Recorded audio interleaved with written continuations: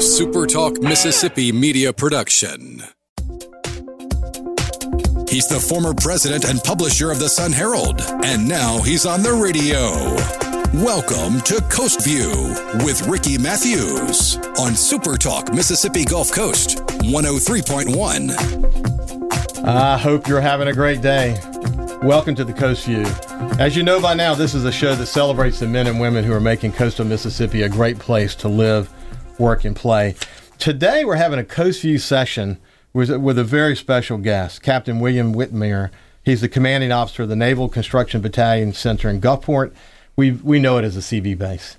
I'm excited about this show today, Captain, because we get a chance to share the significance of your leadership and where you've been in your life and how you came to be here, not once but twice, but also the significance of the CB base here in coastal Mississippi. So welcome to the Coast View and Super Talk studio. Thanks, Ricky. It's great to be here. I've always wanted to be on a radio show because people tell me I have a great radio face. Well, you do actually. Yeah, it's kind of like watching an episode of Frasier here. There's somebody over in the. Hey, there's morning. Kyle. Yeah, for sure. Kyle's good amazing. Morning. How are y'all? I'm doing great. A couple of people that I have arranged to be on the show, they have said the same thing, and I have to tell them, well, you know, so one of the most popular parts of this show beyond the radio, the 103.1 that people are listening to, is that it's on all podcast platforms. It's in YouTube. It's in Facebook, on Facebook Live, and it's alive and well. For example, Anthony Wilson, the president and CEO of Mississippi Power, we already have over 1,200 views from our conversation yesterday. So people are going to get to see your radio face. Yeah. All right. Great. Hey, listen, we were talking about before we started the show this morning that I have a friend of mine who is a contractor. He works for both the Marine Corps and the Navy on shipbuilding across the country. Mm-hmm. And when I told him that we were going to meet today, he gave me a lesson. Now, I was publisher of the Sun Herald, had a long association with the CB base. I had a long association, with the public. We published the newspaper on the CB base for many, many years. But Terry Waldrop is his name. Terry helped me understand your position and your significance within the Navy Construction Battalion group. I want to bring that to life for our listeners today. The other thing is that people may not understand or know this, that the CB base in Gulfport has a long history of contributing to the community. Now, for example, I was the president of the Gulf Islands National Seashore. George Schloegel was a big co-founder of that organization, and he oversaw the building of the Ship Island Lighthouse. Most people are not aware that the original the lighthouse that we rebuilt was actually built by the CBs. The CBs did work at the Lynn Meadows Discovery Center. I mean, if you were to detail all the things that the CBs have done over the years, it's really remarkable. But I want to give them a sense of that. So I think a great place for us to start. And let's talk about your journey, because you've literally been all over the world. Yeah. It's an amazing journey. Did you grow up in South Carolina? I grew up in Columbia, South Carolina. Born and raised there. Went to college there, University of South Carolina, as an engineering student. Got to go back about 7 years later for graduate school, but really have only been home 1 year in the last 27. So. Wow. I've been to Columbia. The Sun Herald used to be owned by a company called State Record Company. Yep. And Columbia and Myrtle Beach and the Sun Herald were all part of that family-owned group. I used to deliver those newspapers at age 13. Yeah. I was a carrier for the Sun Herald too, but ultimately became president and publisher of the company. But then we were sold to Knight Ridder, and then they're part of the McClatchy group today. But I've been to Columbia. I went there for training. Then I went to Myrtle Beach for training. Okay. So, So I've been to your My wife was living in Myrtle Beach when we met in college. Wow. Yeah. See, it's a small world, isn't it? I'm not surprised you haven't been back there very much because, and I want to hear the story of how you came to the military. But when you look at your incredible experience around the world, I don't know how you would have had time to go back to Columbia. Right. So how did you get into the military? Yeah. So my father was an Army sergeant in Vietnam. He joined up right about a little bit after the war started, but a tradition of military service in our family. So my grandfather, who's the great patriarch of the family, father grew up in Iowa. And his father was a country doctor, but he actually went to the United States Naval Academy during World War I, and graduated just after the war finished.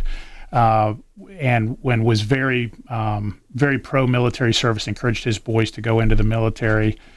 He had a saying, or my father used to say, there's a saying that Whitmires don't wait to be asked.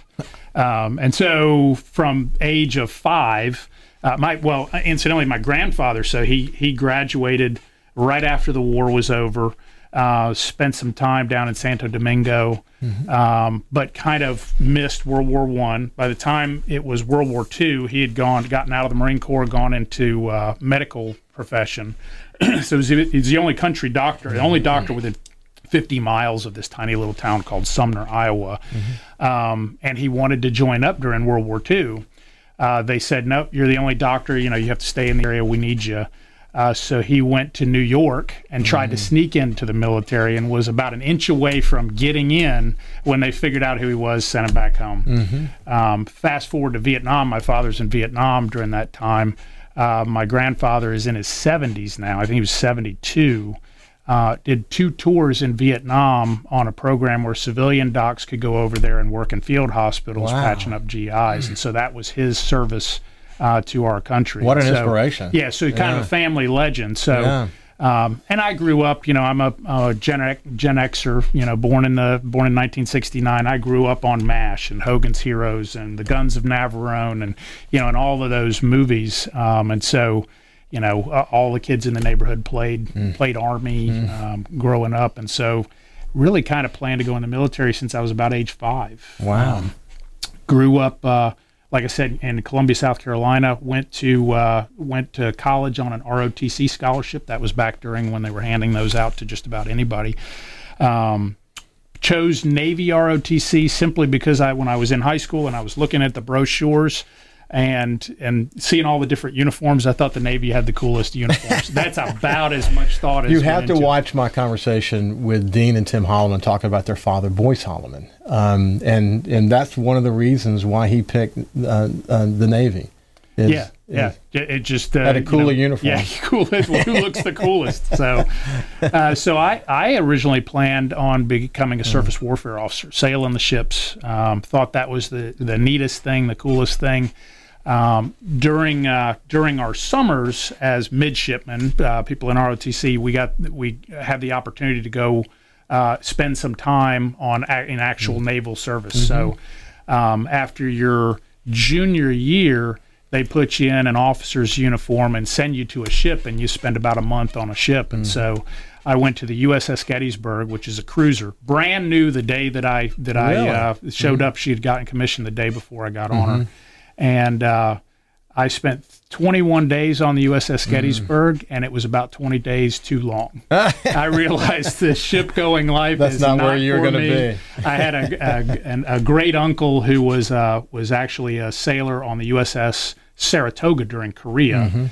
And he thought it was just the greatest thing. I called him up and I said, Uncle Tom, I can't do this. I'm not cut out for being on the ships. And he said, well, you're an engineer. He said, you ever thought about going in the Seabees? And I said, what's a Seabee? He said, your dad's got those Time Life books from World War II. Go read the stuff about the Pacific. And so I went and I looked in there, and it's flush with stuff of Seabees during the island hopping campaign and everything that they did. Let me tell you, through every conversation, everyone that I have conversations with are all successful in their own right, very successful people in various ways, and they all say the same thing, that there are these moments in their lives. It could be just a single conversation that changed everything for them, and that one conversation turned you on a course that... Well, it was kind of a double. So my uncle tells me about that, and it just so happened. ROTC is there to make what they call line officers, so pilots, surface guys, submarine guys, and then there's an option to go into the Marine Corps. They don't make civil engineer corps officers. Typically, it's a different commissioning pipeline, but that was right about the time when Clinton came in. We went from trying to build up to a 600-ship Navy to going down to 300, and so... the whole system was flooded with too many people in the pipeline to become officers, so they started allowing some folks to go into other communities. And it just so happened the recruiter for the Civil Engineer Corps came around right before I got commissioned, interviewed, and and here I am. So Wow. yeah, I think there's some providence in that. I don't know what I would have done if he hadn't come around. So, being in the CBs, we're about to come to break, but have taken you to which countries? Now, what I want you to hear is name the countries after we come back from the break. Okay. I want to talk about some of those moments as you traveled around the world. So, where did you end up? Oh gosh, Okinawa, Japan, Puerto Rico, which is U.S. territory, but feels like another country. Spent 2 years in Bahrain, right, during the time of the Khobar Towers bombing. Got to spend about 3 years in Italy, a year in Africa, and where else have I been? There's another one. I'll remember it later. Yeah, that's okay. Yeah. We'll come back to that in a second. Okay. What a great journey. You also spent time at Camp David. I did. The presidential retreat. I'll look forward to hearing about that. Yeah, I'll have to figure out what I can tell and what I'm not supposed to talk about. Anyway, we're having a terrific conversation with Captain William Whitmire, who is the commander at the CB base, or the Naval Construction Battalion Unit. Battalion Center in Gulfport.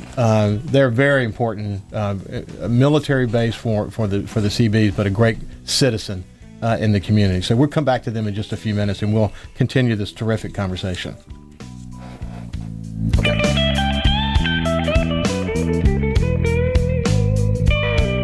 Subscribe for free to the Coast View podcast on iTunes, Google Podcasts, Spotify, or wherever you get your podcasts. This is Coast View with Ricky Matthews on Super Talk Mississippi Gulf Coast 103.1. Welcome back to Coast View. I have Captain William Whitmire with us today. Interesting pronunciation for his name. Tell me about that. Yeah, it's probably one of the 100 most butchered names in America. We did some research, and I think there's only about 4,700, I think, with that name spelling that live in the U.S. Now, the legend, the family legend, my grandfather was, we were English, and so we're English, and then my aunt, after he died, started doing kind of the family historian, doing genealogical research. And we were having a conversation one night, and she said, I can't find anything that goes back to England, not with that spelling. She says, but there's a lot of stuff that lands in Germany, and she said, I was thinking, why would Dad say that we were English when we were German? And then it dawned on her he was going to the Naval Academy in the middle of World War I. Probably not popular to be German. That's interesting. She said, I think he just kind of kept the story going. So I don't know where we're from. Captain Whitmire is the commanding officer of the Naval Construction Battalion Center in Gulfport, and better known as the CB base. And we were having a wonderful conversation about how he got into the military, and then it took him literally all over the world. And we actually ended with, he actually spent some time as the public works officer at Camp David. What is Camp David? Yeah, so it's the presidential retreat, history going back to World War II.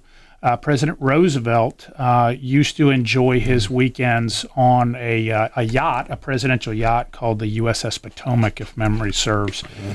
World War II pops up, and the Secret Service got very nervous about him putting around out in the Chesapeake with German U-boats floating around. And so there were some... So there was a search to find a place that met certain criteria where the president could go and spend his weekends, and they wanted to get it kind of up in the mountains because it was before air conditioning, and and he wasn't able to walk, and so they wanted to make it easily accessible and stuff. They picked a bunch of different sites to look at. There was an old Works Progress Administration camp, if you remember from the days of the New Deal during the Depression. A bunch of oak slabs sited, built from the trees around them. They were doing a lot of tree clearing up in the mountains of kind of on the very skinny side of Maryland, where it goes real thin. Up in the Appalachians there, and they picked that site. So that has been the place where the president will go to do retreats. It's a beautiful place, isn't it? Yeah, very much so. You very small, very small and quaint. You'd miss it if you didn't know exactly what you were looking for. And you worked with two presidents. Two presidents, yeah. So I was there at the end of the Clinton administration. That was during the time of the Middle East Peace Summit. So it migrated from being just a retreat to being a place where head of state visits took place. It still happens today. I saw the last year of Clinton, the Middle East Peace Summit, and then the first year of President Bush Jr. Wow, that's so first interesting. 2 years. It's not called Camp David anymore. It's called Mar-a-Lago. It's what? It's Mar-a-Lago. Mar-a-Lago? And, yeah, the Trump facility down in Florida. Oh, I got you. Yeah. There's for sure. I'm not sure how often he needs to use Camp David, but it's there. So anyway, you had some interesting stays around the world. What was the most interesting assignment that you had? Wow, every one of them has been fascinating. I think I was in Bahrain, as I mentioned, for 2 years. So I got there in 1995. Mm-hmm. In 1990, say, it was a tiny little base turned over from the British. British had it in the 70s. We took it over to the Gulf War. It was like 26 acres. And in 1996, in the summer, Khobar Towers was bombed. Mm-hmm. And so that was the entrance of Al-Qaeda onto the stage, started seeing the intelligence reports with this Osama bin Laden guy. Khobar Towers was right across the causeway. It broke glass in Bahrain. Mm-hmm. And so the remainder of that tour was all about force protection and building. And so we went from 26-acre base to 300 acres in about 6 months.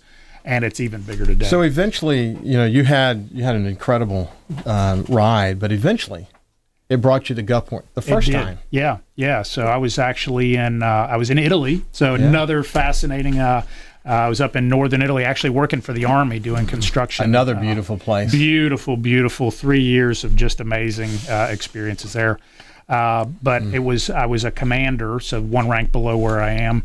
And it was time to compete for a command slot. Mm-hmm. And there's a Naval Construction Training Center. It's the schoolhouse where we teach the Seabees their construction trades. And I was selected for a command there. Mm-hmm. I had done 3 Seabee tours prior to that, all in the other Seabee base in Port Hueneme, California. And so I was kind of a California, they call them Hollywood Seabees. Yeah. And so that's where you get the radio face from. Right. And so I've been to Gulfport before. Gulfport, incidentally, looks very much like, if you go on the Seabee base, it looks very much like Fort Jackson, South Carolina, which is right near where I grew up. And I joined the Navy to see the world, not to go back home, and so I said, okay, well, it's a command tour. Came in with kind of low expectations. 3 months later, it's in the top 3 on the list of where we want to retire. We bought a house up in Woolmarket. Yeah. Our first experience, the day that we were moving in, was a mob of kids shows up at our door and says, "Do y'all have kids?" and I said, "Yeah, we got 2 boys. Hang on a second." Liam and Josh go running out awesome? And they're off to the races. I actually want to come back to that in the final segment. I want to hear your observations about coastal Mississippi. So. Let's shift gears. And what is it that you learned once you got here about the significance of the footprint of the Seabees in coastal Mississippi? It's not just about the base itself, but it's much more wide-reaching than that. Tell us about that. Yeah. So when I was here the first time, I got the chance to do that Naval Construction Training Center, but then to be for a brief time the second in command of the base, the executive officer, while I was waiting to deploy to Africa. And at the time, we were responsible for just the Seabee base, and then a small piece of property up in Pascagoula, a couple of housing developments out in town, and a Seabee range. So I come back thinking, okay, I know what this job is going to be all about. And they send you to a course in D.C. With Navy Installations Command where they teach you how to be a CO of a base. And they hand me a book and they show me all these maps. And I look at the maps and, okay, I got it. I know all this stuff. And then there's a map of Stennis Space Center. And I said, what is it, Stennis Space Center? Well, there's the center of the Navy's world for oceanography and meteorology is down there. There's close to 1,000 sailors in meteorology. Mm-hmm. There's also about a couple of hundred sailors with the Navy SEALs that are doing Navy SEAL specialized jungle riverine training down there. So I'm providing support to those guys.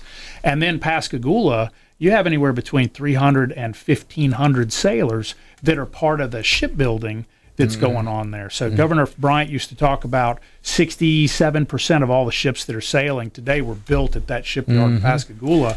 So I'm responsible for shore support to the whole Navy on the Gulf Coast of Mississippi. So one of the things that you came to appreciate, and you really get it today, is that coastal Mississippi has a very diverse economy. There's military, there's tourism, there's shipbuilding. When you think about how, I often talked about the bookends. You've got Ingalls and Chevron on one side and Stennis on the other. we're going to be having conversations in the near future about Stennis and how significant it is, because what's happening there on so many different disciplines is really important to national defense, to science, to space. Yeah. It's unbelievable how important it is. And I think it probably surprises people to hear the presence that you have there. Yeah, a lot, very, very not widely known. That if you talk about NCBC Gulfport, it's a broader Navy presence, a pretty large presence. I mean, it takes you an hour and change to get from one end of it to the other. And what about, so talk specifically about the CB base as we know it. Yeah, so tell people where it's located, because some people, it's off the beaten path a little bit. And people love the CBs, and there's a history behind that I can cover briefly. But it's a tiny little piece of real estate. It's 1,200 acres. That is just kind of if you cross 49 from the mayor's office and head west, you're going to kind of run into it. It's at the end of Pass Road. Keesler's on one end of Pass Road. The CB base is on the other end. Short history on the base, 1942, the day before D-Day, that base was founded. It was founded as a logistics staging base, so think of it as a giant Home Depot that would send materials to the Pacific Theater, where all the island hopping was going on, and to the European Theater. CBs were some of the first to come ashore at Normandy. So no CB station there. Most of the CB battalions, there were one out of every 5 sailors in the Navy during the height of World War II was a CB, because of all the construction going on, 330,000 CBs. None of those battalions were formed here. Base it was open during the war, closed down until about 1966. There's actually 2 ladies, the wife of the first CO who opened the base as a CB base is still here. Carmen Ingram, she lives right downtown. Really? Yeah. And so they decided that we're going to bring the CB battalions and give them a home and make this a CB base. They were up in Rhode Island. So sailors show up in 1966, and if you talk to some of the older folks that saw that, they said that we weren't too thrilled to have all these sailors running around chasing their daughters and stuff. and that was kind of so there was kind of a hands-off relationship until Hurricane Camille. Yes. So Camille happened, and people will tell you stories that remember Camille about how CBs saved the coast, and suddenly we went from being a little scary to being the adopted sons and daughters of the Gulf Coast of Mississippi. Actually, from that point on, the CB base and its principles and its belief in coastal Mississippi became integrated with the rest of the community. Right. It was Camille that brought that up. We're going to actually pick it up from there after this break, but I've got Captain Whitmire with us today. He is the commanding officer for the Naval Construction Battalion Center in Gulfport, better known as the CB base. And man, you've got a great personality. It's a pleasure to spend this time with you and share you with coastal Mississippi, so we can all understand how important what you do is to the rest of the coast. So we'll be back after this break.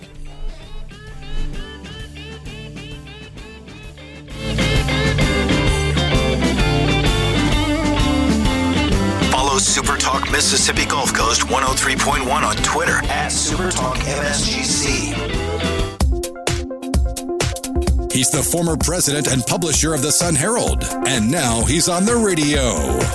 Welcome to Coast View with Ricky Matthews on Super Talk Mississippi Gulf Coast 103.1. Welcome back. We're having just a fascinating conversation with Captain Bill Whitmire, who is the commanding officer of the Naval Construction Battalion Center in Gulfport, or better known as the CB base.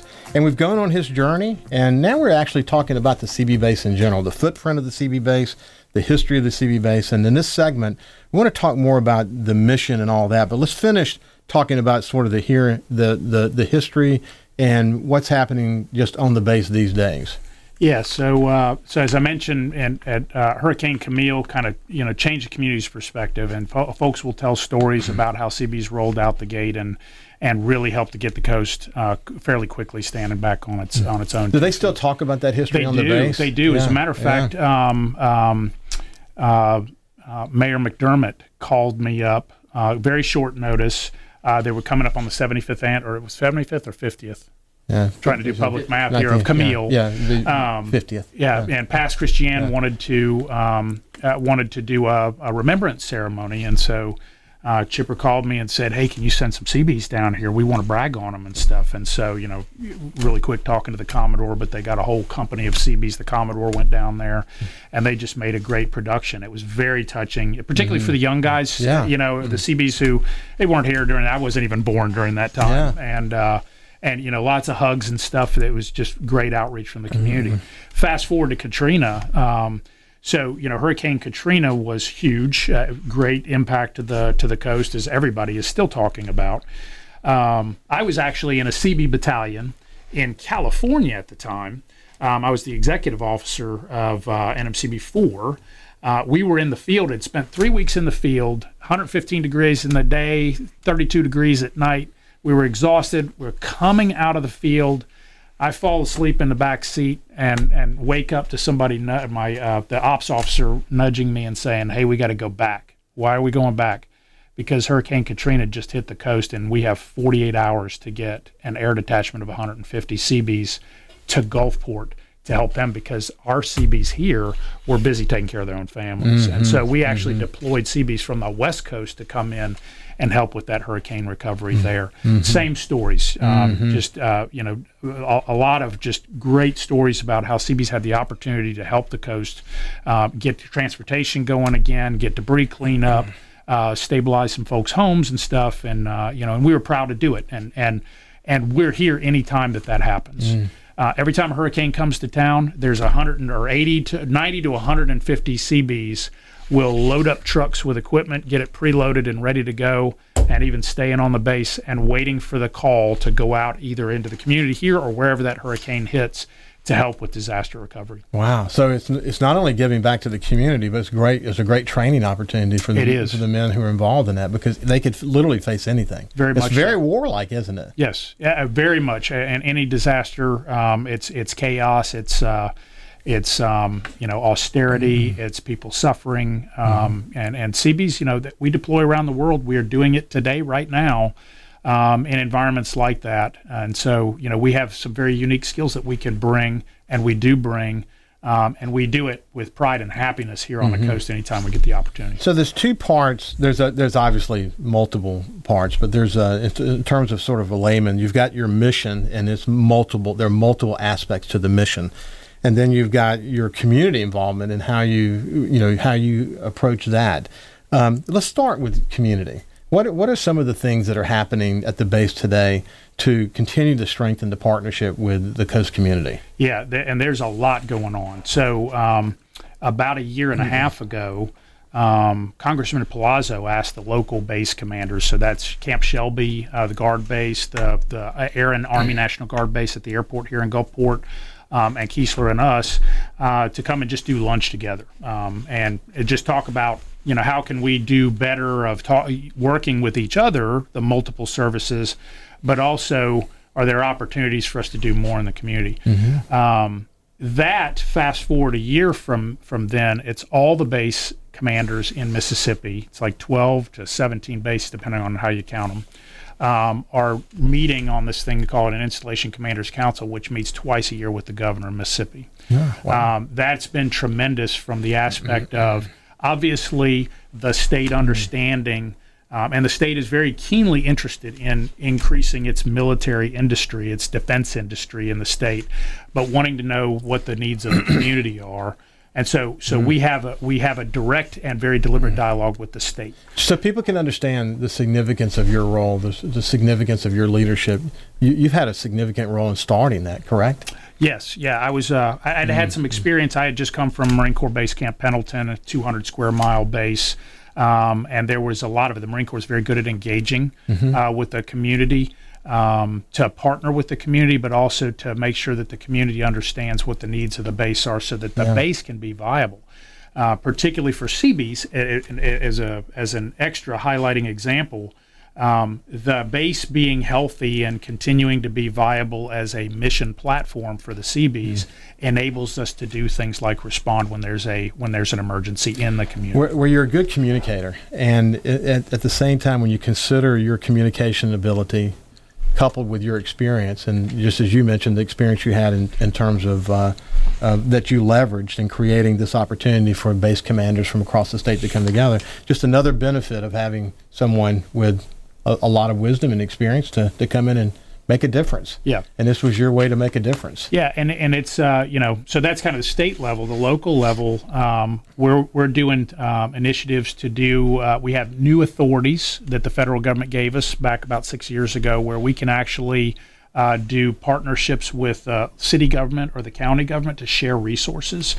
So things like, why do I have a separate contract for trash removal in the county or the city of Gulfport do? If we jumped on their contract, that maybe the community would get better pricing per ton, and we might actually get a better price. We've explored with the city of Gulfport about letting the city use 2 of our water towers for some new development north of the base, which would avoid them having to spend that capital cost to support any new development, and then we just figure out who pays who for the water. Yeah.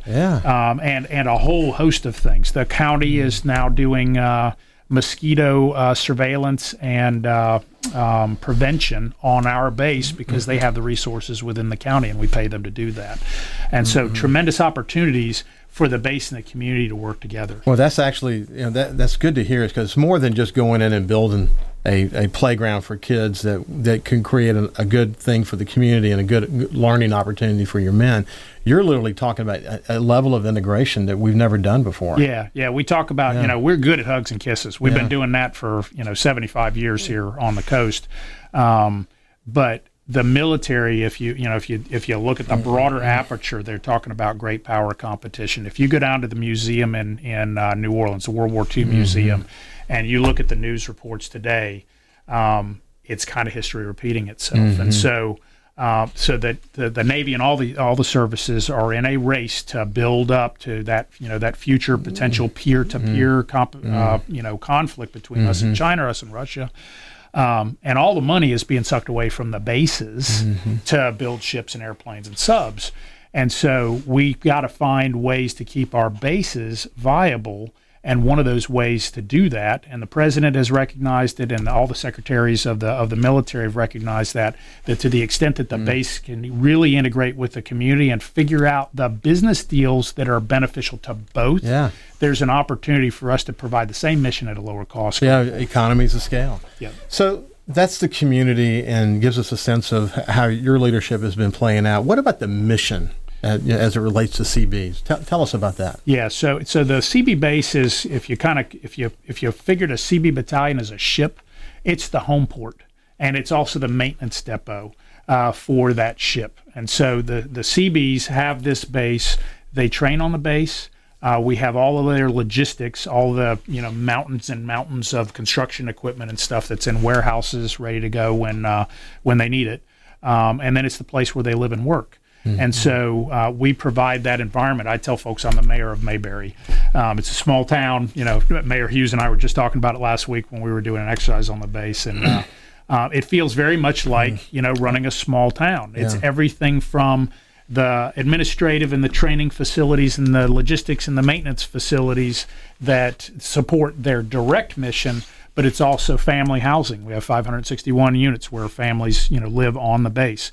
We have a commissary and exchange. We have a child development center. We have a lodging operation for traveling military folks. We have a security, a fire, and emergency management organization. So it is really like running a town. Yeah. You've got things Mayberry didn't have. Oh, pretty much, yeah. I do watch Andy Griffith, but how would Andy solve that problem?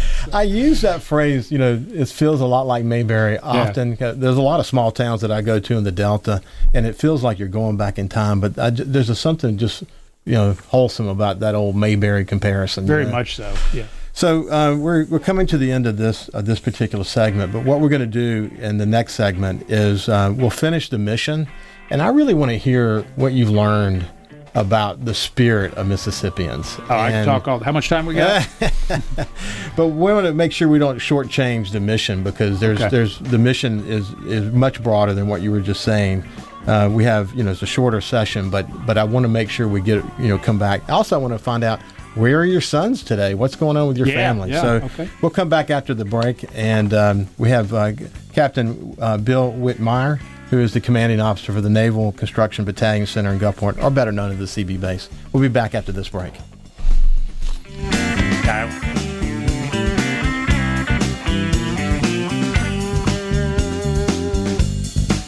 can also listen live to Super Talk Mississippi Gulf Coast 103.1 on your Amazon Alexa devices. Once you've enabled the skill, just say, Alexa, open Super Talk Mississippi Gulf Coast.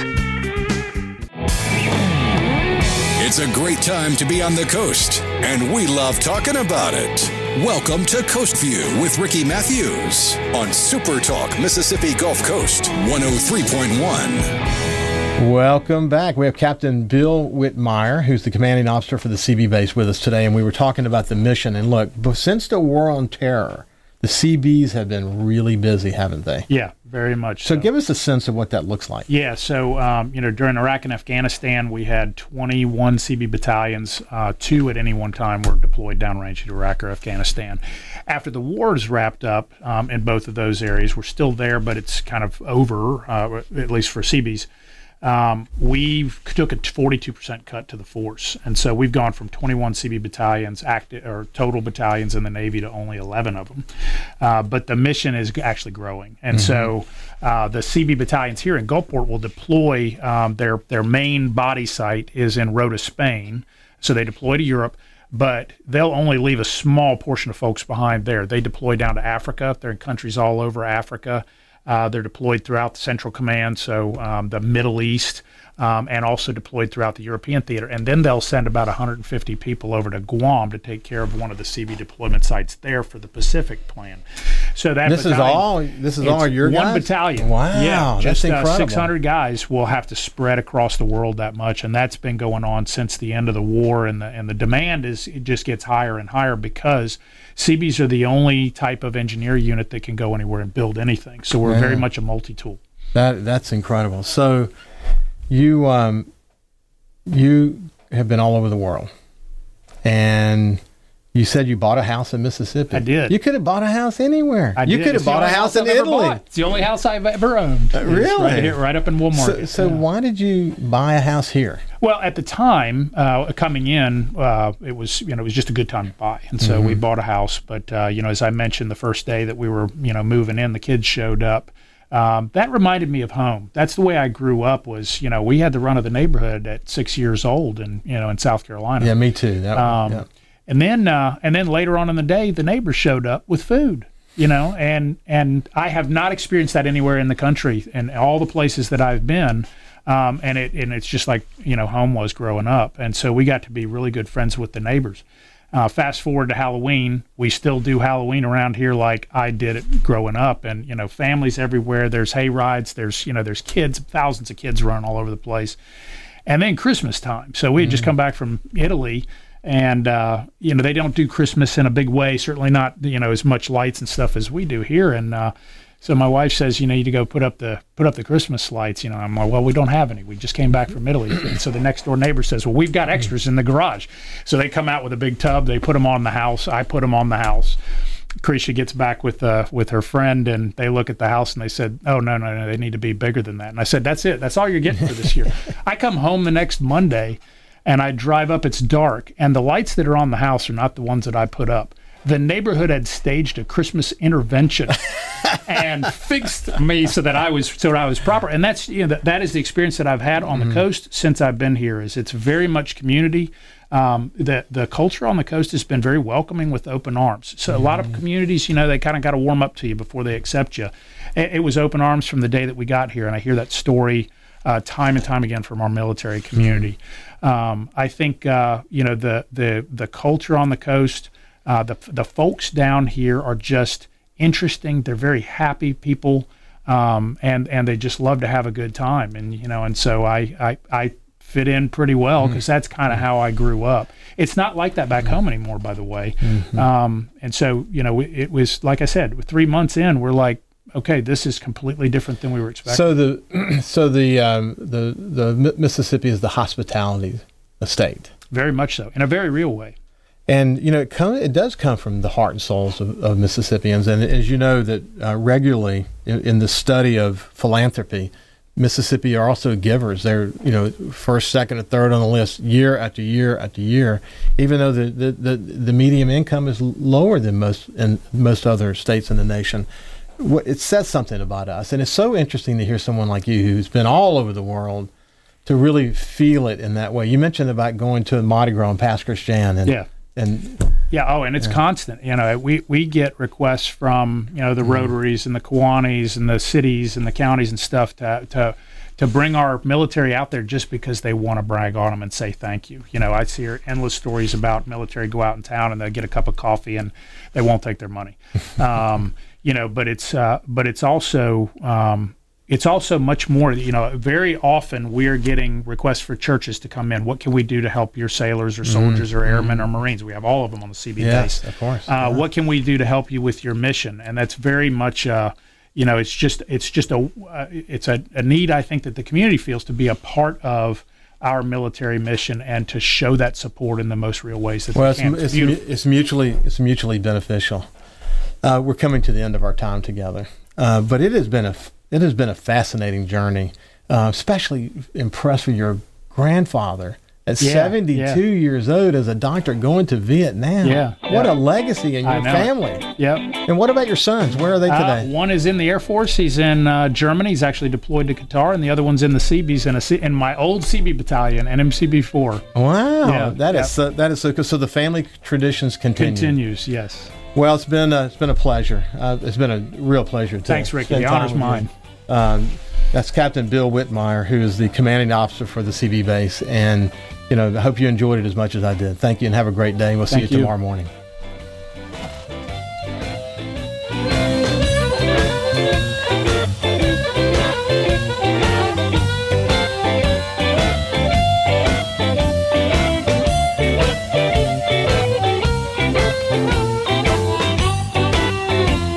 Also listen live to Super Talk Mississippi Gulf Coast 103.1 on your Amazon Alexa devices. Once you've enabled the skill, just say, Alexa, open Super Talk Mississippi Gulf Coast. A Super Talk Mississippi media production.